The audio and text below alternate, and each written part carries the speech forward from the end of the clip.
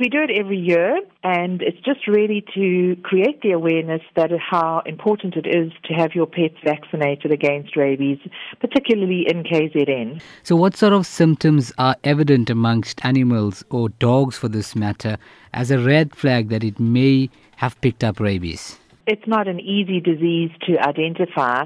In fact, if your pet is sick or you are worried about it, the best thing to do is to take it to a vet where you can have it assessed. Rabies is prevalent in KZN, and it's just important for everyone to be aware. So what would be some of the ramifications for pet owners that ignore the importance of vaccinating their pets from diseases including rabies? Well, the reality is that should your pet get rabies, it will not recover, it will die, and sadly it dies a very horrible death.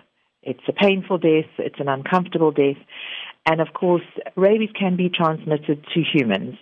And that's the biggest fear because, again, there's no cure for rabies. So what facilities are available around the city of Durban, for that matter, in providing vaccination clinics to the greater community? Any vet or SPCA that you visit will be able to give you rabies vaccinations, as well as the state vet goes around and they do clinics offering rabies vaccinations.